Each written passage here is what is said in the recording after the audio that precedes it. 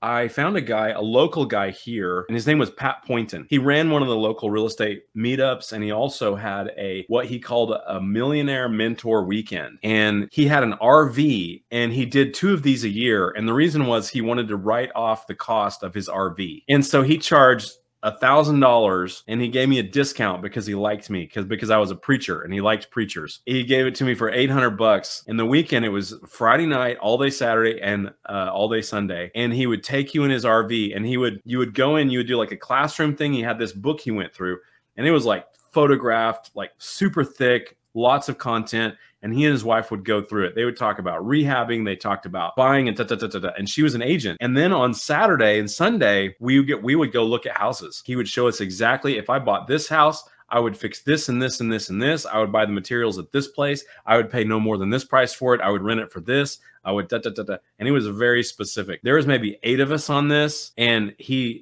gave us the opportunity to write contracts on these deals. And at that time, we were looking at REOs.